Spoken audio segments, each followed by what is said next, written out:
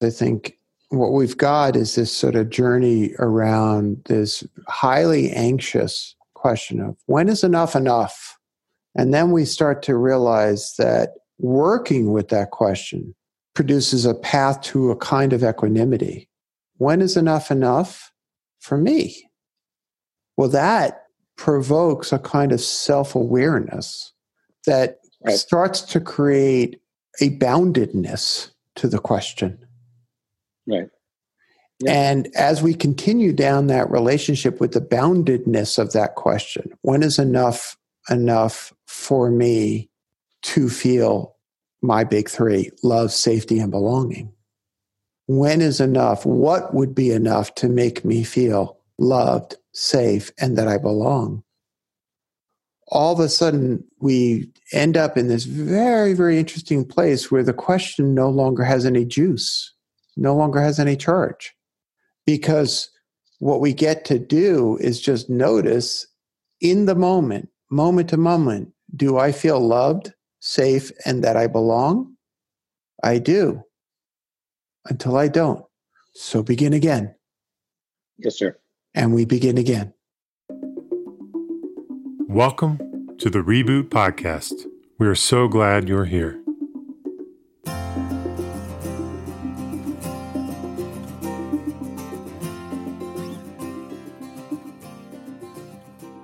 When is enough enough?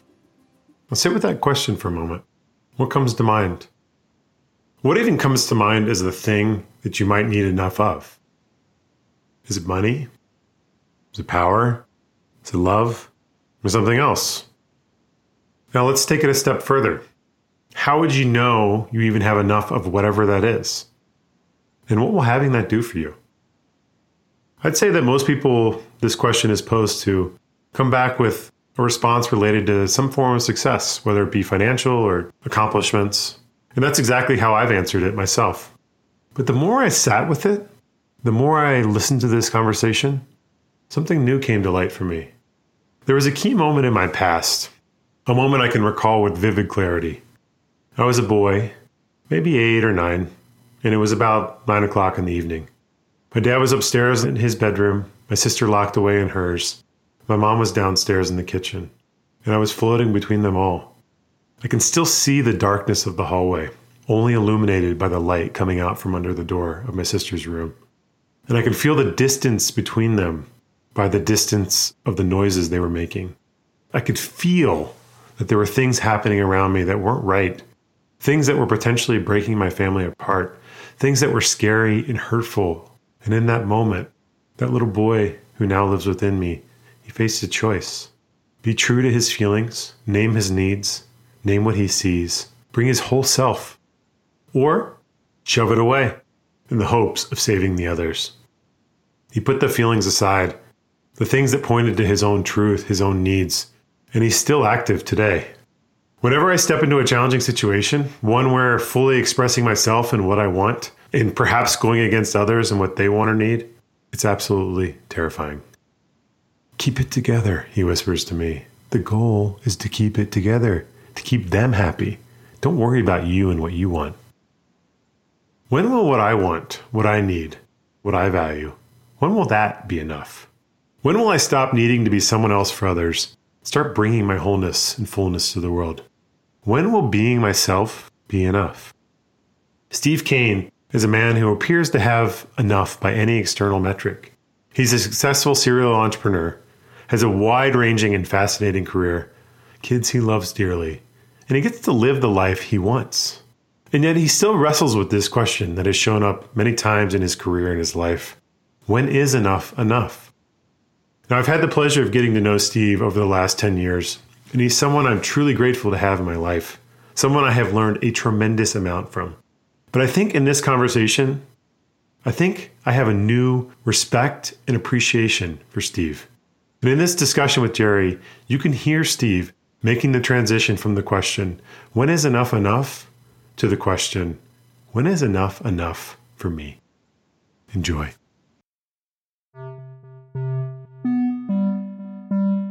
Being the CEO of a startup is hard. It can be lonely, long hours, constant demands, and never-ending, unforgiving to-do lists. If you're looking to reboot and refresh what it means to be a CEO, join us in Boulder, February 28th through March 3rd, 2019, for Reboot CEO Founder Bootcamp. Over this long weekend, the Reboot team will help you establish greater awareness of your personal leadership habits by creating a customized strategy for being the leader you want to be, all while building a network of peers that you can rely on. We're currently accepting applications through November 15th, and this is one of our more popular bootcamp slots, so it will be sure to fill up fast. If you'd like to learn more details or you're ready to apply, head to reboot.io/bootcamps. Hey, Steve. It's great to see you again. Why don't you take a moment and just sort of introduce yourself? Give us your name and whatever identifier you want to use. Okay. I'm Steve Kane. I am, let's just say, north of 50, age-wise. I hope I can, modestly say I'm a serial entrepreneur. Been the co-founder of 5 startups and have happily run the gamut from big success to big not success. I think I've invested in both. Yeah. I am happily the father of 2 sons, had a long, happy marriage, now divorced. Probably summarizes for the moment. Mm-hmm. That's wonderful. And there is a new initiative underway at a domain. What's the domain? GetHappy.life?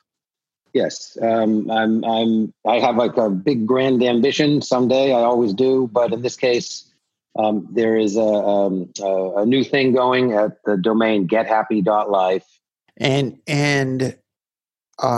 But we're going to talk about something broader than that today, right? I mean, you reached out and we're having a little dialogue around this, and I'm intrigued by this question that you sort of put and as kind of a core topic, which is, when is enough enough? Right. Yeah. And I think that we modern people in the modern world, if we're lucky enough to be modern people in the modern world, and not everybody on this planet are modern people living in the modern world, but we are. And I consider us to be very, very lucky. And one of the luckiest things about being a modern person in the modern world is that we get to think about the quote unquote pursuit of happiness. Mm. We don't have to just struggle for survival for the most part. And I think, sometimes, we drive ourselves a little crazy worrying about the pursuit of happiness, or are we happy enough, or what is happiness?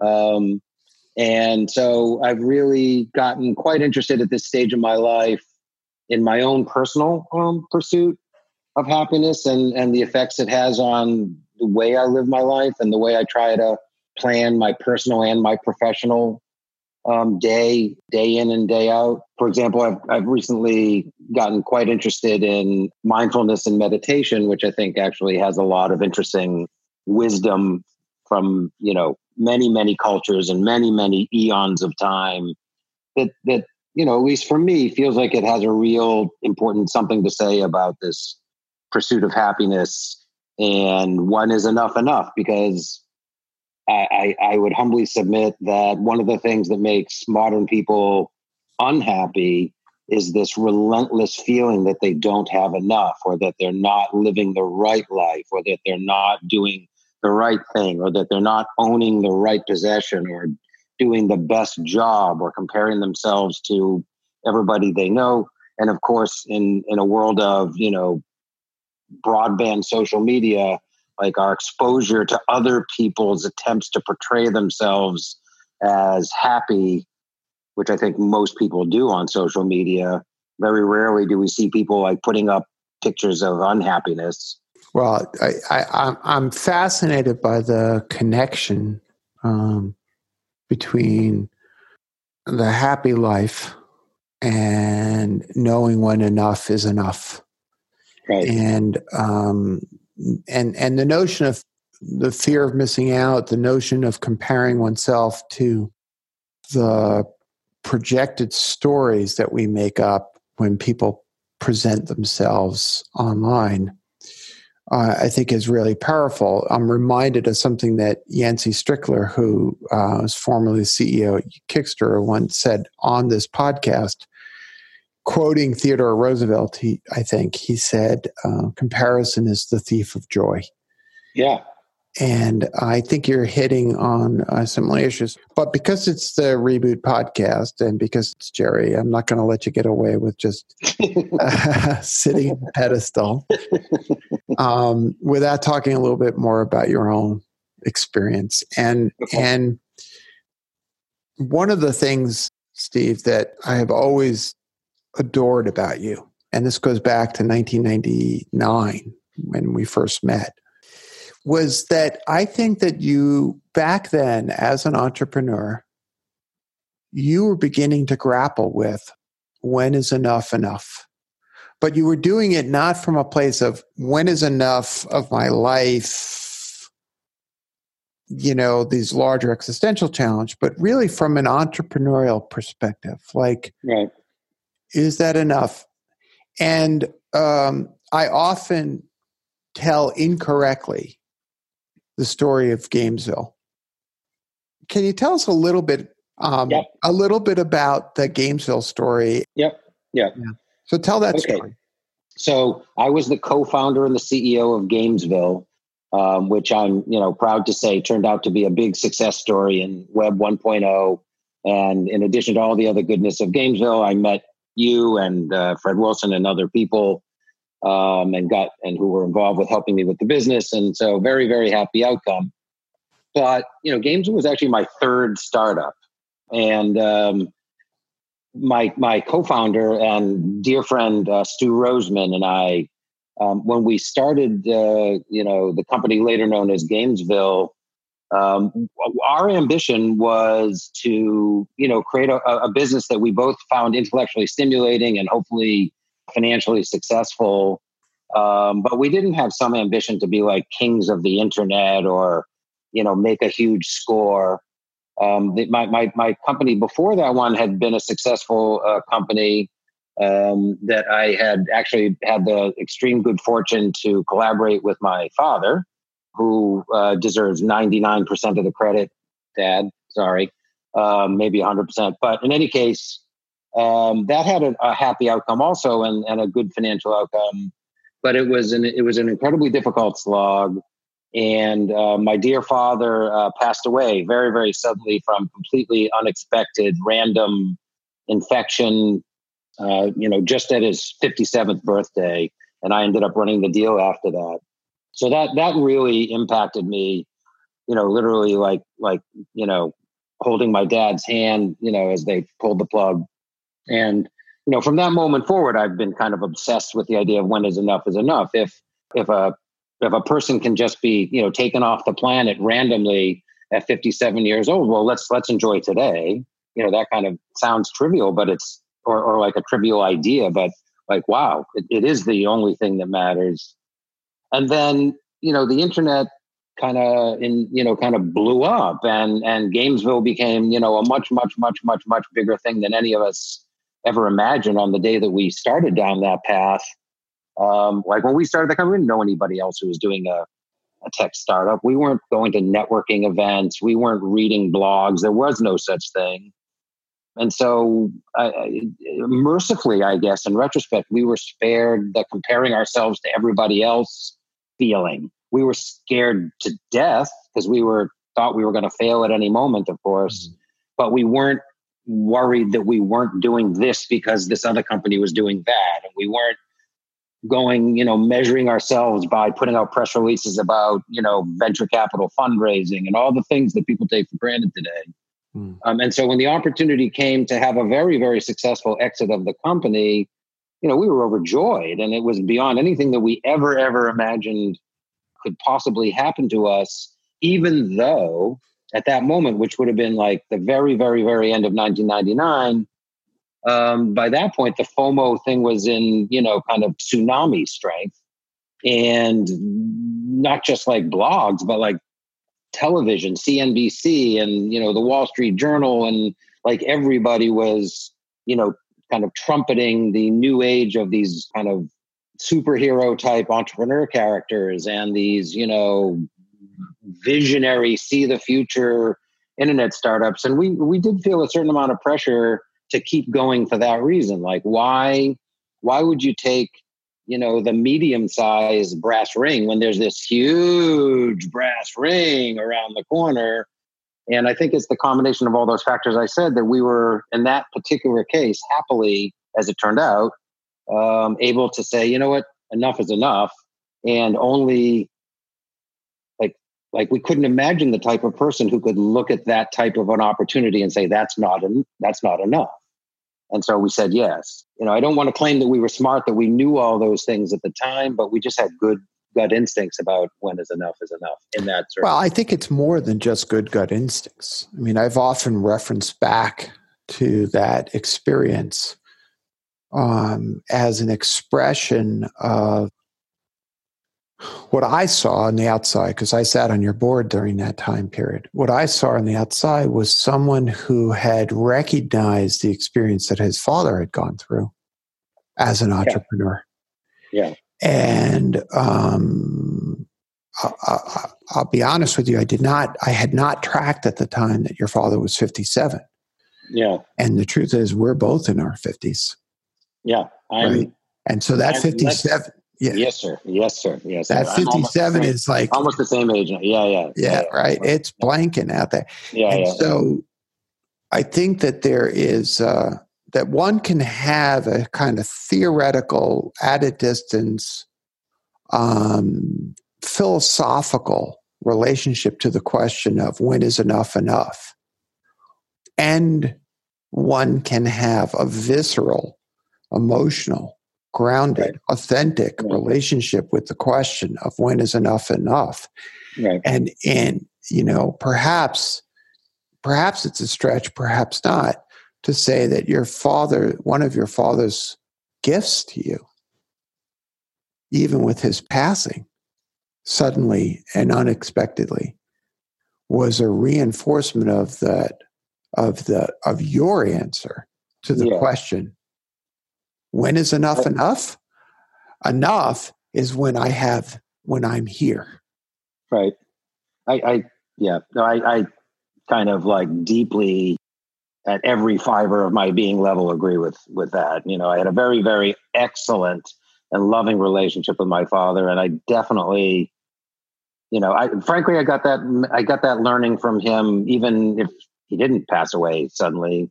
He had a saying he used to like to throw around all the time, which is the mission is to buy low and sell high, not buy lowest and sell highest.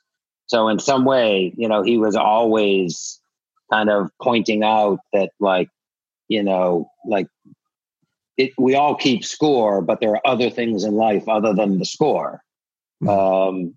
So I get a little bit emotional when I talk about my father. I loved him a lot, and he was very, very important to me and gave me all these lessons. The other thing that, that my father said to me very early on, he was an entrepreneur. I don't think he ever used that word. It really wasn't a common word in his generation, in his era, but he started businesses. Again, some succeeded, some failed. And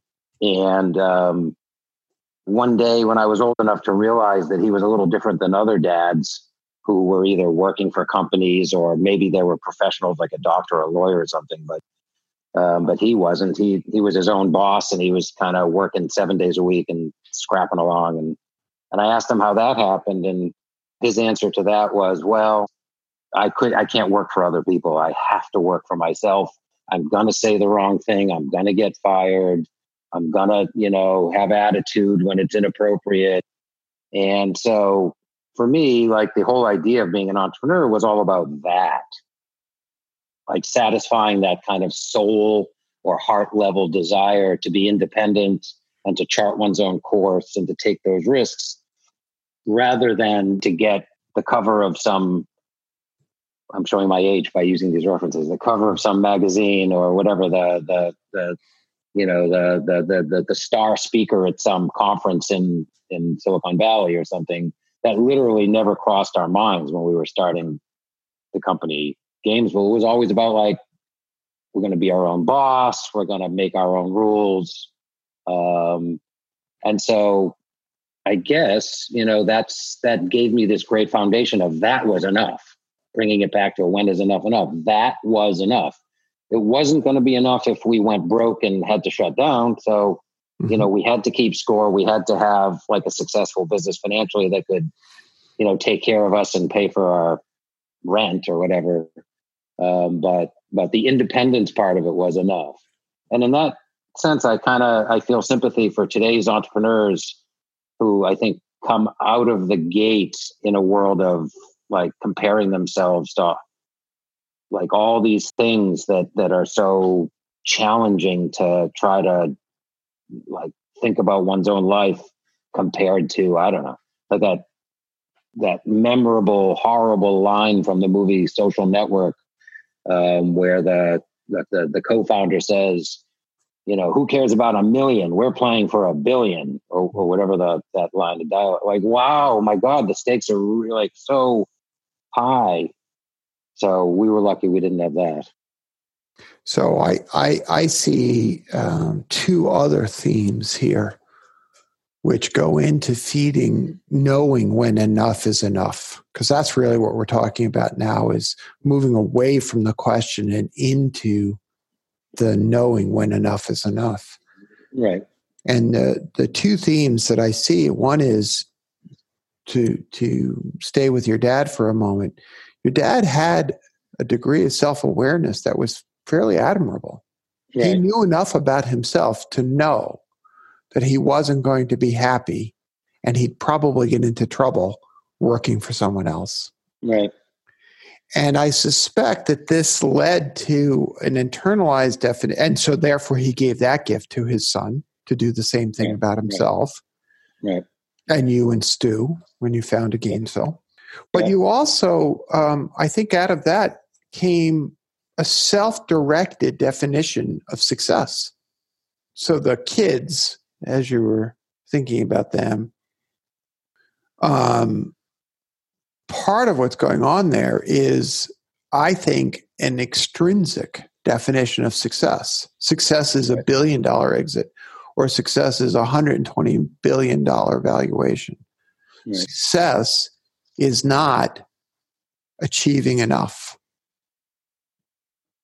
And there is something quite powerful, both in all the wisdom traditions that we are hanging out with in our dotardness, our elderliness, right?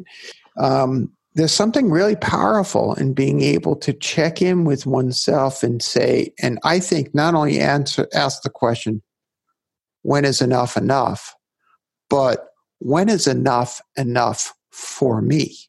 Right. Amen. Yeah. Right? Because, and the corollary to that is, what is success for me? Right. Or to broaden it slightly to the team, what is success for us? Right? And I think you and Stu and John at Gainesville said enough, AKA success, is to exit in a way, not selling at the highest, but selling high. Right. Yeah. No, we explicitly talked about that at the time. What do you mean? Say more. It's get in the hot tub time machine and remember what it was like, in the second half of 1999, and know that, Gainesville just had, wonderful metrics, audience metrics and retention metrics. And we were, making money even. And in those days that was rare. So we had great financial metrics and so, you even had cash in the bank, as I remember. We were completely a mystery to certain of our investors who couldn't figure out that they had a portfolio company whose cash position was increasing from month to month. Right. But in any case, so like we had, the investment banks were like the phone was ringing off the hooks. Everybody wanted to queue up for, an IPO. And we had great relationships with great investors who were very comfortable and, it seemed incredibly likely that they would be really supportive of further funding if we needed further funding. It was a pretty charmed moment, and yet we had this, buyout proposal from Lycos Network, which was then one of the big, kind of, I think the word back then was portal, Mm-hmm. So it was like this really exciting offer from a very successful big company with a solid financial basis, but it wasn't anywhere near what, the bankers would have predicted, like the valuation would have been, the market cap, as a public company, which they were confidently predicting was, less than 12 months away. And so, we actually had to sit down and say, well, here's the bird in the hand, here's the bird, here's the two in the bush, and try to evaluate, their relative merits, if you will. And it seems so obvious now, but it did not seem at all obvious then that the bird in the hand was enough. It was enough. And we did, make that call, but it wasn't easy. I would say, like, I actually would come back to the point you made a minute ago, that it's like, it's not how much is enough or when is enough. It's when is enough for me. And so we all fall into this very understandable, but very scary and risky and dangerous mindset of not thinking when is enough for me. It's when do I feel good about comparing myself to other people? Mm-hmm. Right. I think it's dangerous because we end up, if we go too far down the path of the comparison, then enough is never enough. Amen.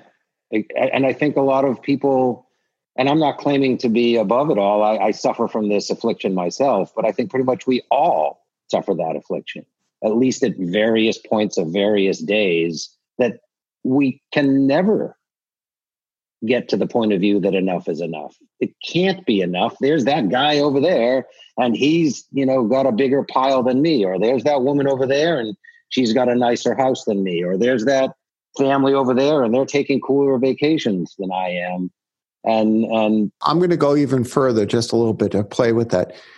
Or there's that guy over there. He has more peace of mind than me. And there's that guy over there. He's got more equanimity than me. Right? My point is just this. It's not just about the acquisition of material goods, where this enough is never enough phenomena. It's the acquisition, if you will. It's treating the movement towards a spiritually grounded place as yet another transaction, yet another thing to be acquired. Right. Well, I can't disagree with that.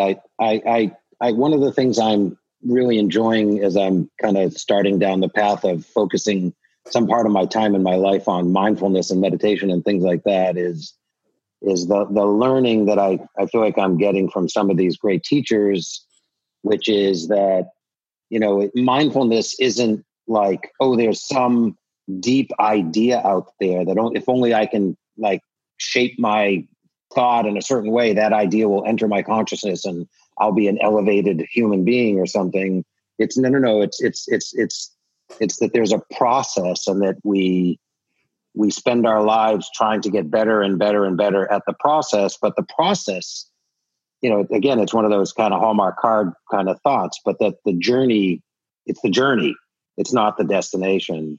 And so, I hope that in my own personal journey that I can focus on the process, whether it's, mindfulness and meditation or just the process of living my life and trying to enjoy every breath, because I know that I don't have an infinite number of breaths, rather than believe that there is, like you just said, that there is some person who has achieved some type of equanimity or some type of insight or some type of peace or some type of spirituality or knowledge, or that God, I don't want to swap one ladder for another ladder. Mm-hmm. That would just be awful. But I do agree that our culture, whatever, it's just the culture we live in, that we we want to worship people in a certain way. We want to worship them for their success. We want to worship them for their beauty. Maybe in certain cases, we want to worship them for their spirituality. I think that the words that pop into my head in reaction, you talked about process, and the word that came into my head is practice. Right. This notion that it is a practice, and that the relationship to understanding when is enough for me is in fact an ongoing and dynamic practice. Right. Because the other thing is, when is enough for me in the moment in my life now? Right. And so there's this awareness of who I am, what's going on. I'll bet as your father held your hand, as you held his hand, from my lips to God's ears, it was enough. Yeah. In his final moments, it was enough. And he could close his eyes and settle into that. And, as I think about this, I think about this notion of a movement towards when is enough, and a journey. And, what I see, I brought you back in time to Gainesville. I brought you back in time to your dad.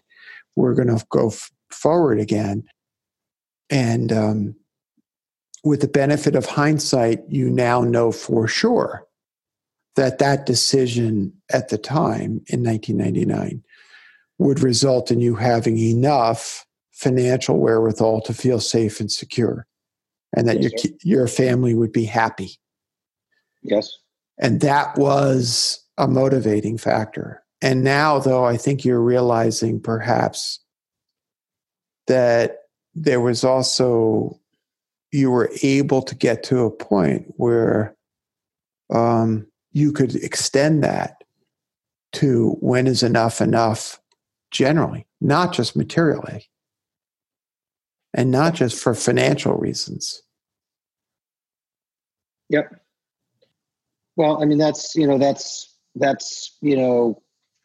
again, I'm really very much on the first day of just starting out on this path of doing this new project at GetHappy.life,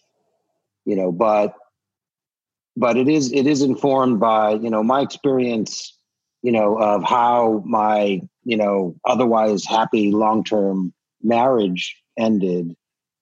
We didn't know when enough was enough. We were together for over 20 years, 22 years. And she's an awesome person. And being married to her was one of the most rewarding times of my life. And I say that just on the basis of having a relationship with her. I mean, we also had 2 wonderful children and all sorts of things. And culturally, many of us are bred, even the most liberal. I'm not talking about religious people necessarily.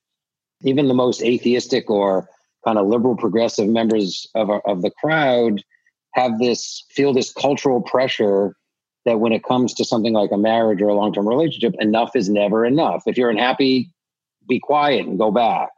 If that breaking up or divorcing is somehow, caving in or losing or failing. And so there's this tremendous pressure, to maintain the image and to live unhappily. And in retrospect, I sure wish I could get in a time machine and go back and talk to that earlier, younger version of me and my ex-wife and say, you know what? Like, you did it. You can be successful and say enough is enough. They're not mutually exclusive. And that there is, and it's not like a binary thing, success or failure. You can have success and a new beginning, and not call that new beginning a failure.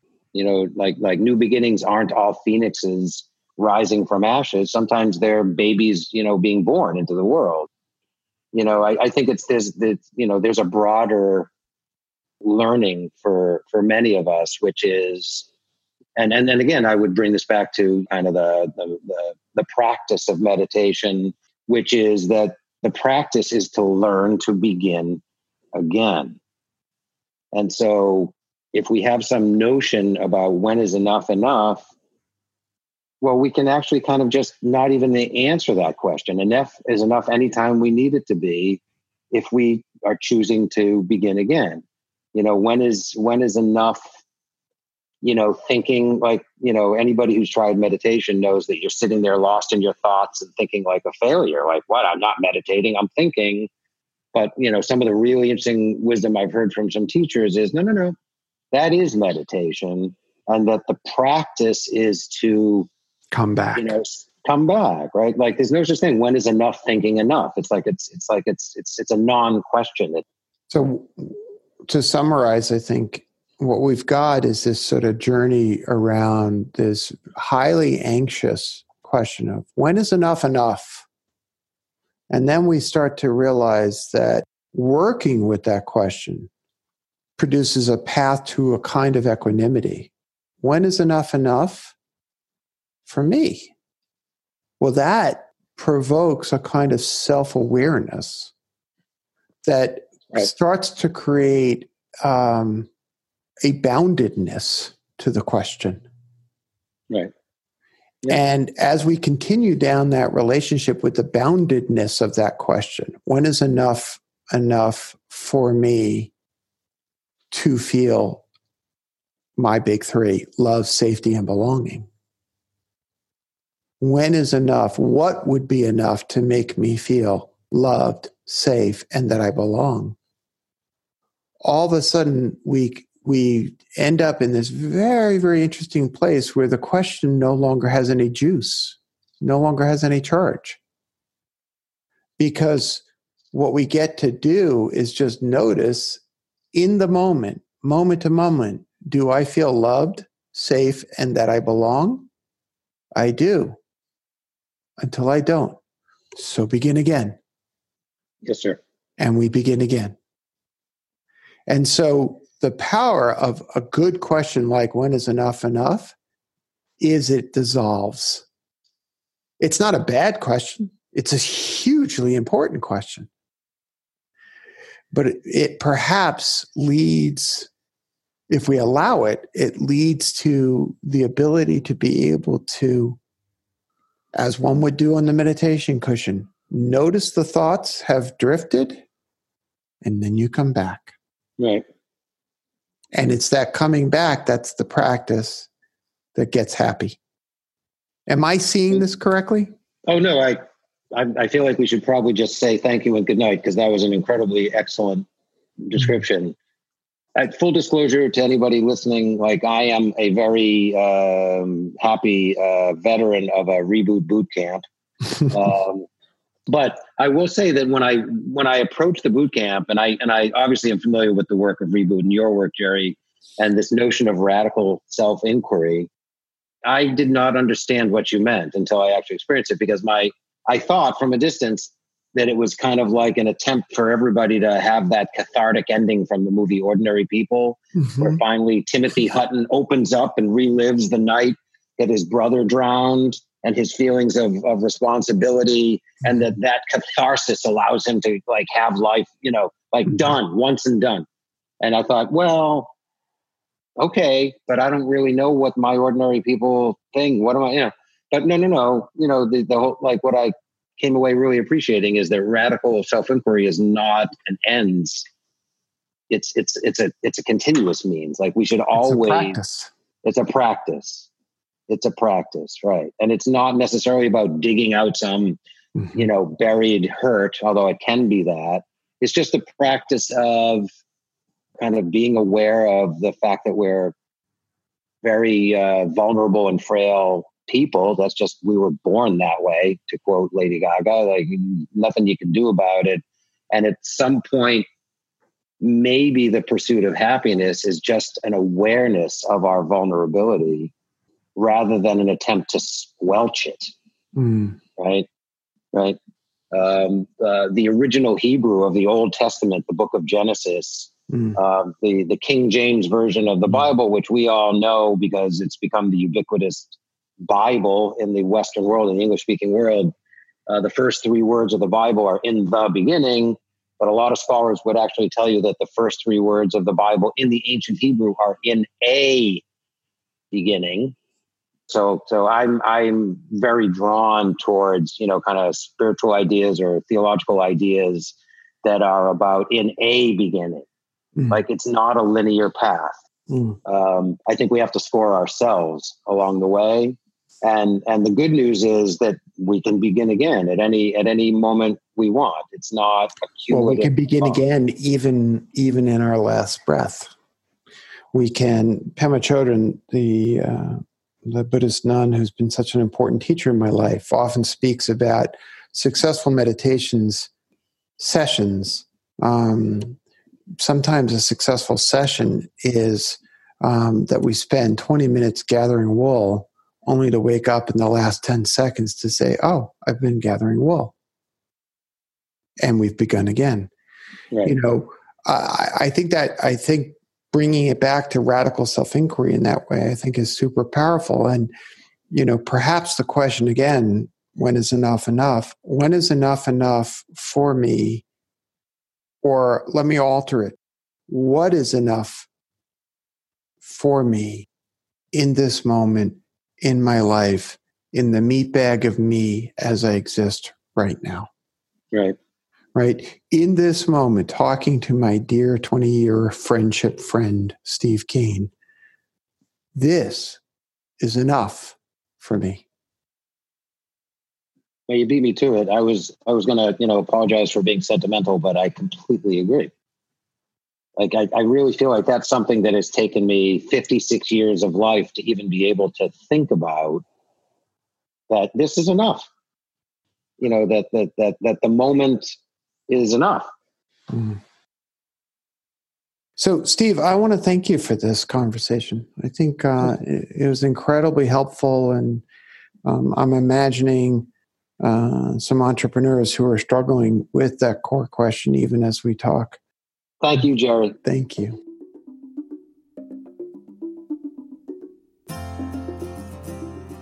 If you enjoyed this episode, go to reboot.io/podcast to listen to all 5 seasons of our podcast conversations. And leave us a review on iTunes.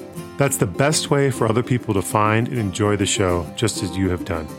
And don't forget to join our mailing list at reboot.io/signup so you never miss an episode. Thank you for listening. How long till my soul gets it right? Will any human being ever reach that kind of light? I call on the resting soul of Galileo, king of night vision, king of insight.